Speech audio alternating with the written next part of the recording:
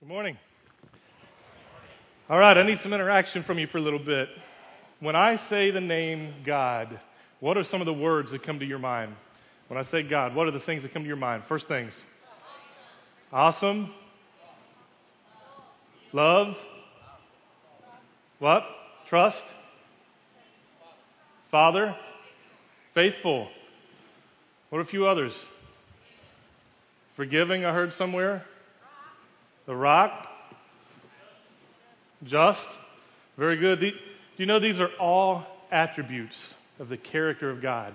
Those are the things you think of. Those are the words that come to mind when you think of God. For me, one of the things that I have built my faith on is an attribute of God that says that He is unchanging. God is unchanging. He never changes. He's the same yesterday, today, and forever. But yet, as I talk to people a lot of times, it seems that one of the questions that comes up often is, does God change His mind? And of course, I think, does God change His mind? Well, that's crazy. God doesn't change His mind. God is unchanging. He's the same forever. But then there's scriptures that you look at that make you wonder at times. You know, theologians have called God never changing. They use this fancy word, immutable. They say that God is immutable. He is never changing. That's just a fancy way of saying never changing. But as you look at scriptures, do they back up that idea? In Malachi chapter 3:6, it says, I am the Lord, and I do not change. Okay? But what about in Exodus 32:14? It says, so the Lord changed His mind about the terrible disaster He had threatened to bring on His people. Well, I thought God didn't change. Well, then there's Ezekiel 24:14. It says, I, the Lord, have spoken. The time has come, and I won't hold back. I will not change my mind, and I will have no pity on you. You will be judged on the basis of all of your wicked actions, says the sovereign Lord. Or Jeremiah 26:3. Perhaps they will listen and turn away from their evil ways. Then I will change my mind about the disaster I'm ready to pour out on them because of their sins. Or Jeremiah 4:28. The earth will mourn and the heavens will be draped in black because of my decree against my people. I have made up my mind and I will not change it. Or Jonah 3:10. When God saw what they had done and how they had put a stop to their evil ways, He changed His mind and did not carry out the destruction He had threatened. Now, if you're anything like me, I was doing a search in my software this week, and I pulled up all this stuff, and it shows these verses and the contrast about how God changed His mind. He didn't change His mind. He changed His mind. He's not going to change His mind. And I went, what? What in the world? I thought that God was unchanging. I thought that He was immutable. That was what I've built my faith upon. But yet, 3 of those 6 scriptures suggested that God changed His mind. Well, what's really happening? If there's anything I've learned in the time that I've studied Scripture, it's that you cannot take one verse and take it for face value without looking at the context of the story, without looking at what's happening before that verse, without looking at what's happening after that verse, without looking at who's talking or who are they talking to or what's happening in history. You have to understand what's going on. It's kind of like watching commercials today, and we've got all these political battles going on. And you see these commercials pop up all the time, and it's one politician saying quotes from another politician. So-and-so said this. So-and-so said this. And you listen to those quotes, and it makes that other politician sound horrible. But sometimes if you know the context of the conversation, it may not be as bad as what it looks like. Or maybe it's worse than what it looks like. You never know.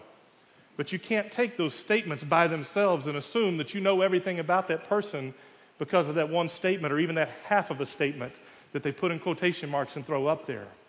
But yet we seem to do that with Scripture a lot of times. We look at one verse and go, well, oh, God's this way because this verse said so.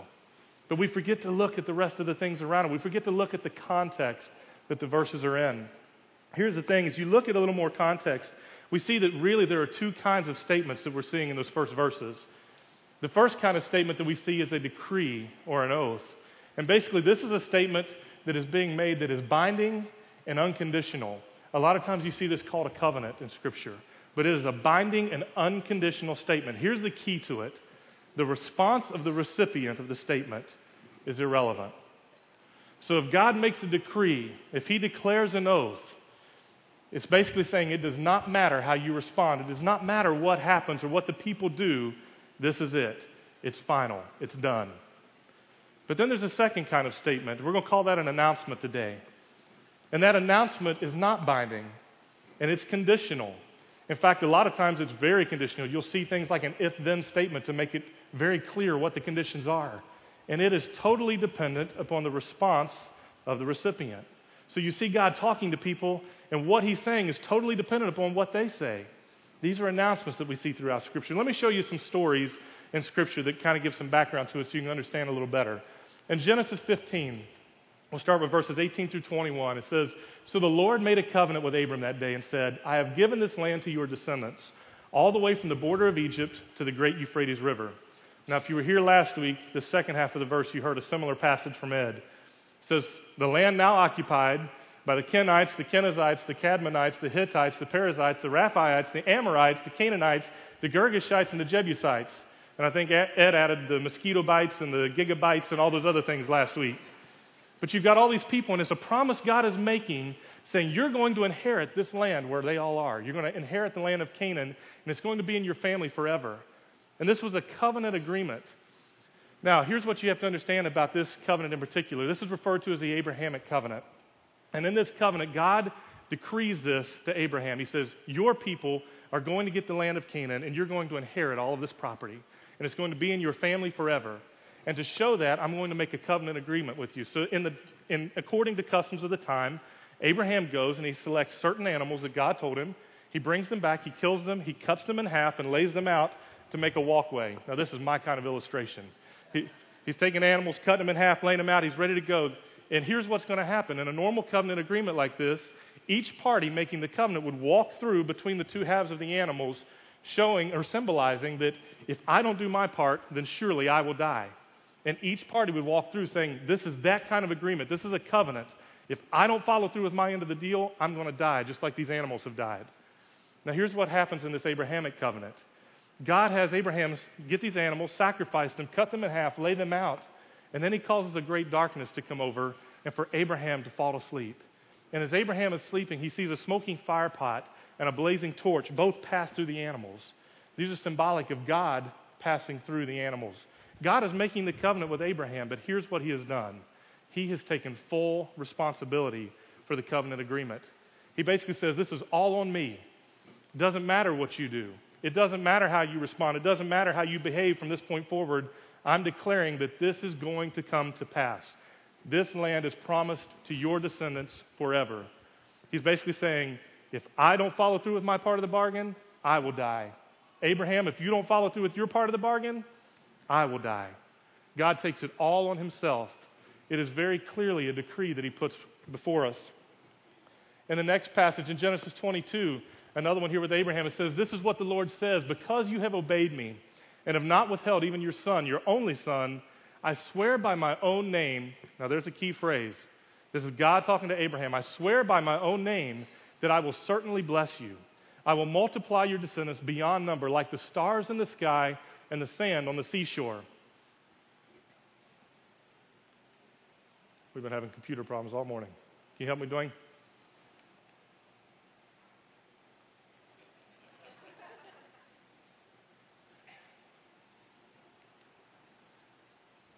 Okay. It says, your descendants will conquer the cities of their enemies, and through your descendants all the nations of the earth will be blessed, all because you have obeyed me.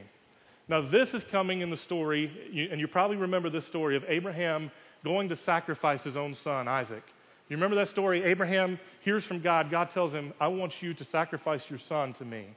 And Abraham is faithful in doing this. He gets all of his servants together. He gathers the wood. He gathers the fire. He gets all the stuff ready to go out to where they're going to build an altar. And Abraham jumps through every hoop. He builds the altar. He puts the wood on the altar. He ties his son up and lays him on the altar and has the knife raised, ready to kill his own son because God told him to. And at that moment, as he raises the knife, God stops him. And he says, no, because you've been obedient, I'm going to bless you. Now, see, a lot of times we look at the story and we think, well, this is God letting Abraham prove himself to God. Not really. God knew what he was going to do. God is all-knowing. God was allowing Abraham to prove himself to himself, to show that he had that much faith, to show that he would follow through. And so God says, I'm going to bless you. And again, he makes a decree because in the verse right before that, he says, I swear by my own name that I will certainly bless you and your descendants. He's making this a decree. It doesn't matter from this point forward what Abraham does. God has made a decision. It is final, and he is going to bless him. Another passage out of Psalm 89. This is God talking to David. It says, "The Lord said, I have made a covenant with David, my chosen servant. I've sworn this oath to him. I will establish your descendants as kings forever. They will sit on your throne from now until eternity." And look at what happens just a few verses later in that same chapter. It says, "But I will never stop loving him, nor fail to keep my promise to him. No, I will not break my covenant. I will not take back a single word I said. I have sworn an oath to David, and in my holiness I cannot lie. His dynasty will go on forever. His kingdom will endure as the sun. It will be as eternal as the moon, my faithful witness in the sky." And we see this throughout history, how God has been faithful to this. He's saying, David, kings are going to come from your lineage forever.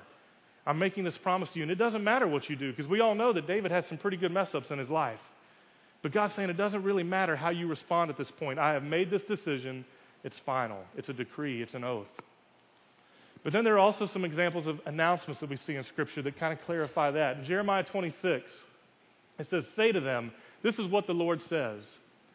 If you will not listen to me and obey my word I have given you, and if you will not listen to my servants, the prophets, for I sent them again and again to warn you, but you would not listen to them, then I will destroy this temple as I destroyed Shiloh, the place where the tabernacle was located, and I will make Jerusalem an object of cursing in every nation on earth." Do you catch what happened in that statement? If you do this, then I will respond in this way. God makes it very clear there's conditions in this statement. It depends upon how the people respond. So he's made this a conditional statement. This is an announcement that God is making. What about in Genesis 12?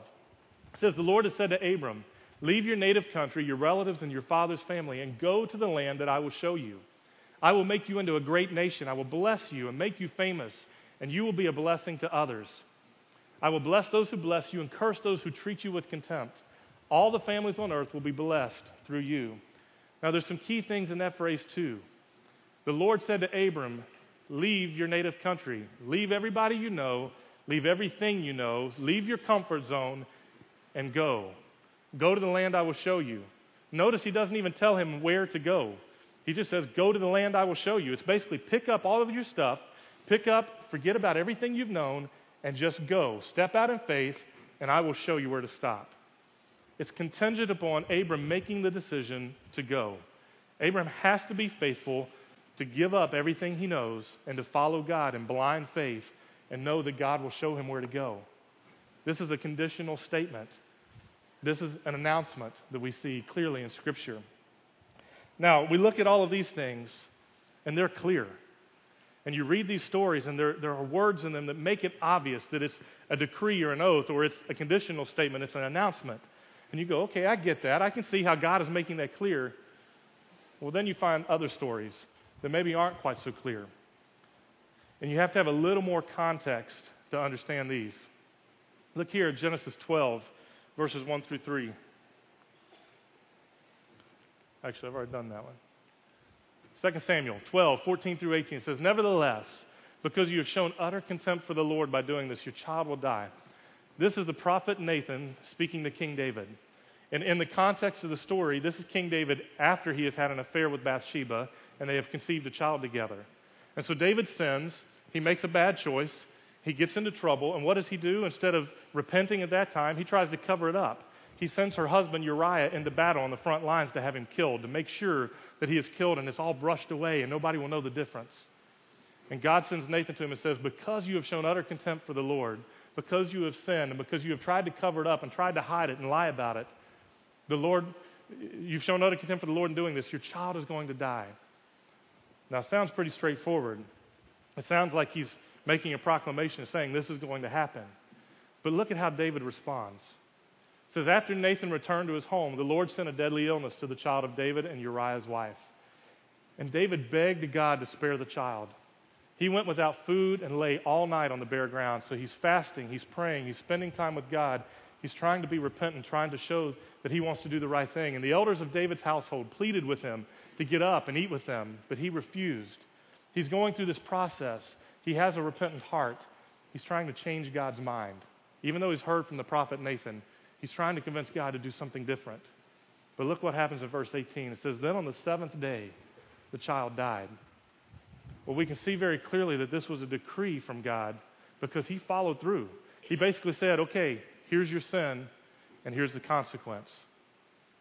And sometimes you see that forgiveness come out, but sometimes you see that character attribute of justness come through as well. And God says, this time you have to pay the consequence. There's another story in Jonah that we looked at, Jonah 3, and this is one of the first verses we talked about. You remember the story of Jonah? Jonah was asked to go to Nineveh. God called him to go to Nineveh and save these people. And he turns and he runs towards Tarshish, and he's trying to get away. And God says, no, you're going to go to Nineveh. So Jonah gets in a boat, and the storms come, and the sailors are going crazy. And they go, what do we do? They end up tossing Jonah in the sea, and a big fish swallows him. And he has this encounter with God, and the fish spits him up on the sea. And we pick up the story here. Jonah's finally being faithful. He got the point. It took being swallowed by a whale to get the point. He's kind of hard-headed like I am, but he finally figured it out. And he spits him up on shore, and Jonah's going to the people of Nineveh, and he enters the city, and he shouts to the crowds, 40 days from now, Nineveh will be destroyed. Sounds pretty clear to me. This is God's judgment upon Nineveh for the way they've lived their lives. But watch what happens. The people of Nineveh believed God's message, and from the greatest to the least, they declared a fast. They put on burlap to show their sorrow. And when the king of Nineveh heard what Jonah was saying, he stepped down from his throne, took off his royal robes. He dressed himself in burlap and sat on a heap of ashes. Then the king and his nobles sent this decree throughout the city. No one, not even the animals from your herds and flocks, may eat or drink anything at all.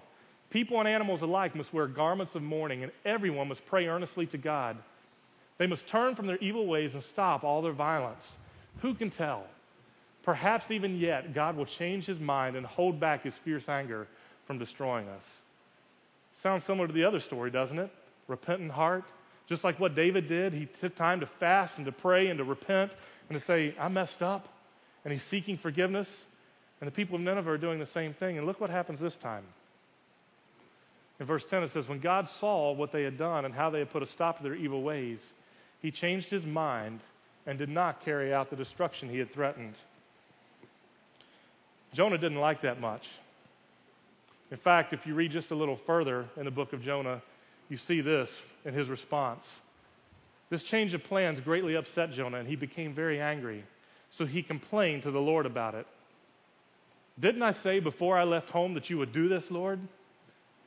Now, it seems to me he's getting a little smart aleck at this point with God. But didn't I say before I left home this is what you were going to do? I knew you would do this.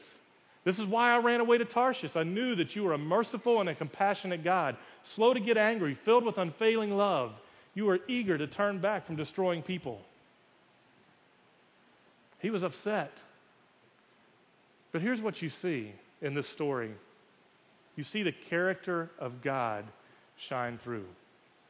You see that attribute of who God is shine through. Here's the thing that I am convinced of. God is immutable. He is unchanging. But he is unchanging in his character. He is consistent to who he says he is. He is consistent in his actions that you see. And it's hard to explain this a lot of times. It's hard to understand, but it's because we only have human perspective.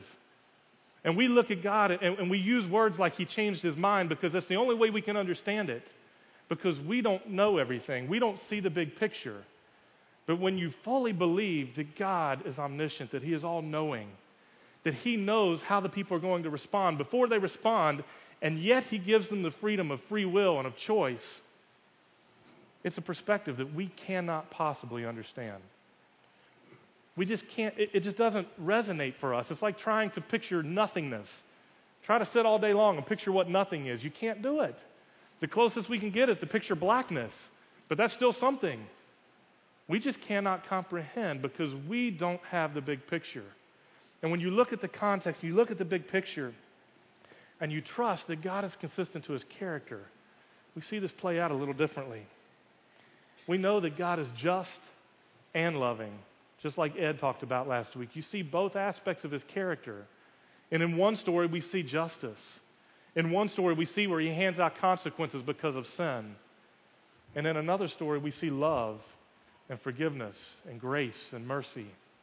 But those are all aspects of his character. The thing is, all we can see is this little glimpse, this little picture of what's really happening in the story, where God can see the whole big picture. and he can see everything that is coming together. Look at what God says about it in Jeremiah. Chapter 18, verses 1 through 10, it says, "The Lord gave another message to Jeremiah. He said, 'Go down to the potter's shop, and I will speak to you there.' So I did as he told me, and I found the potter working at his wheel. But as the jar he was making did not turn out as he had hoped, so he crushed it into a lump of clay again, and he started over. And then the Lord gave me this message. 'O Israel, can I not do to you as this potter has done to this clay? As the clay is in the potter's hands, so are you in my hand.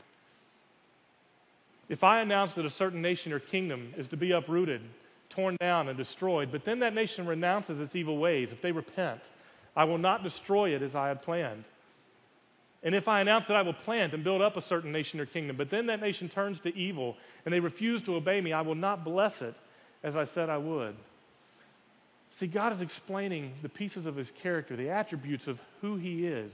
He's giving us a glimpse into who he really is. He changes the outcome based on people's response. He knows what you're going to do before you do it, but he still allows you to make that choice. That's really hard to wrestle through. It's hard to come to grips with that in our mind, to understand that. How can you know the outcome, but yet allow me to make my own choice anyway? It's hard to wrestle through. The reality is, for us as humans, we're fickle. We change our minds at a whim. It doesn't take much of anything for us to change our minds. I don't know about the rest of you, but I've got 3 little girls that prove this to me all the time. They cannot make up their mind about anything. Anything. Whether it's what they're going to wear, how they're going to fix their hair, what they're going to eat.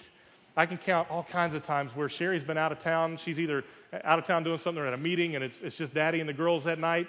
And so for dinner, I go, I'm going to let the girls have whatever they want tonight. Doesn't matter. Candy, cereal, snacks, hamburgers, you name it. Whatever you want, we'll do that. And when I ask them what they want, remember I've got 3 girls. How many responses do you think I get before it's all over? A minimum of 9 to 12. A minimum.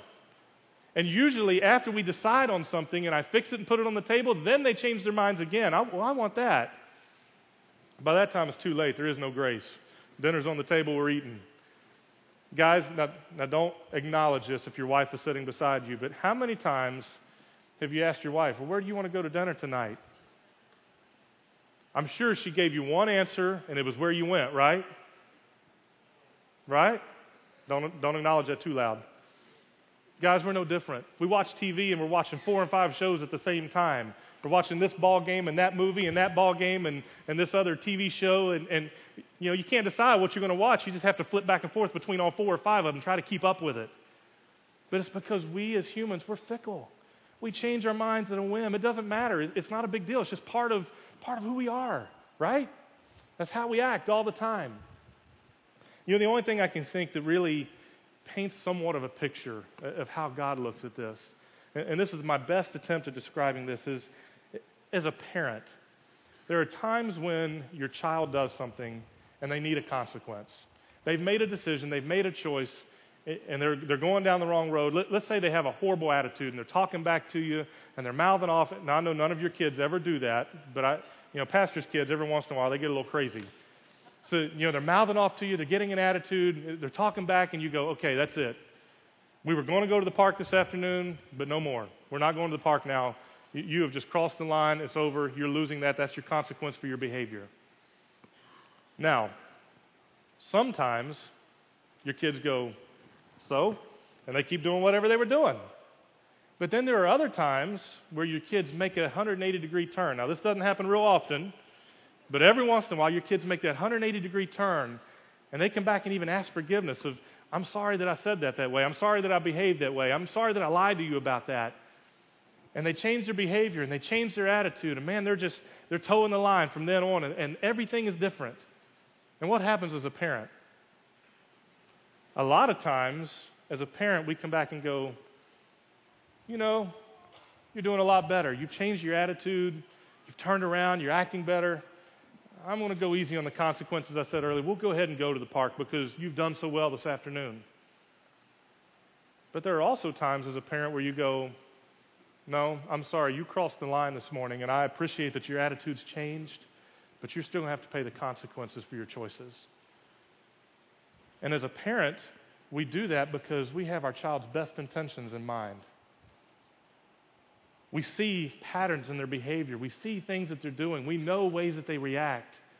And we are doing the best that we can possibly do to help them learn and to help them understand and to help them to grow up to be the children that God wants them to be. And so we make the best decision we can make with the information that we have, which is a lot more than they have, because we have a lot more life experience under our belt. And we make the best decision we can to help move them along on their journey. Don't you think God does the same thing to us? He sees the big picture. He knows a lot better than what we know. And He makes decisions based on our response that are according to the way He wants to mold us. Just like that scripture that talks about the clay pot. You know, there's times that He has to just start over and get that lump of clay going again and create a whole new pot. And then there are times that it just kind of comes together and it crafts. But God wants what's best for us. His intentions are good for us. It's that picture of the balance of discipline and grace and love. Basically, as I wrestle through all this, this is the conclusion that I came to. God is immutable. I know it's a big word, but God is unchanging. He is unchanging in His character. He is unchanging in who He is. And it doesn't matter who we think He is or who we think He might be. What matters is who He tells us He is through His Scripture. And we look at verse after verse after verse that tell us about who God is. And He is consistent with that character throughout. Look at some of the character traits of God. And these are just some of the attributes, just a few. But look at them. God is transcendent. We see in Exodus 3:14. He is unchangeable in Malachi 3:6. He's eternal in Revelation 1:8. He's loving in 1 John 4:16. Merciful, Exodus 34:6. He is good, Psalm 100:5. He's truthful and faithful, Titus 1:2. He is wise, Job 12:13. He's graceful, 1 Peter 5:10. He's patient, Psalm 103:8. He is holy, Isaiah 6:3. He's peaceful, 1 Corinthians 14:33. He is righteous and just, Deuteronomy 32:4. He's perfect, Matthew 5:48. He's glory-filled, Psalm 24:10. And He is forgiving, Nehemiah 9:17. These are just a few of the attributes of who God is. And it's not just this single scripture beside each word that describes those attributes of God. You see this throughout the Bible, throughout Scripture. There's many scriptures that show these attributes that tell us who God is. Again, it doesn't matter who we think He is. It matters who He tells us He is. When you look at these attributes of God, at these pieces of God's character, these are the things about God that are unchanging. We may not always understand why He makes the decision He makes. We may not always understand why He takes the response that He does. But we can rest in the fact that these things are not going to change. This is the unchangeable piece of God. This is His character. As you look at this list this morning and you think about where you are in life, which one of these attributes means the most to you? Which one of these things do you need most in your life today? Whether things are going good or things are not going so good, when you think about God and you think about the fact that God is unchanging and He is your rock, He is a solid rock. When you think about that, which characteristic do you need most in your life? I want to challenge you this morning to come forward. As you can see, there's rocks all across the front of the stage, and there's Sharpies beside all of them. As the band plays, when you're ready, as you take time and you reflect about these things, I'd like for you to come forward and take one of these Sharpies and just write on that rock, that attribute of God that you need most in your life right now. These rocks are small enough that if you want, you can stick them in your pocket and you can carry them around for the next week or month or however long you need to carry it. If you're like me and you have to get up and spend a lot of time fixing your hair in the mornings, maybe you want to set it on the counter in the bathroom where you can look at it every day and go, that is the thing I need to remember about God, because that is my unchanging God, my rock. Some of you may need a big long rock like this to write a big word on. Some of you may get a smaller one for a simple word. It doesn't matter which word you choose. It matters for what's most important to you right now, where you are in your journey, where you are in your walk. You can trust that God's character is unchanging. You can trust that He is who He says He is and that He is faithful to you. And all of these things that you see, and these are just some of them, will always remain faithful, will always be unchanging. So as the band plays, would you come forward, take a rock, and write down that attribute that you need, and then take that with you this week so that you can be reminded that that's what God is in your life. Let's pray.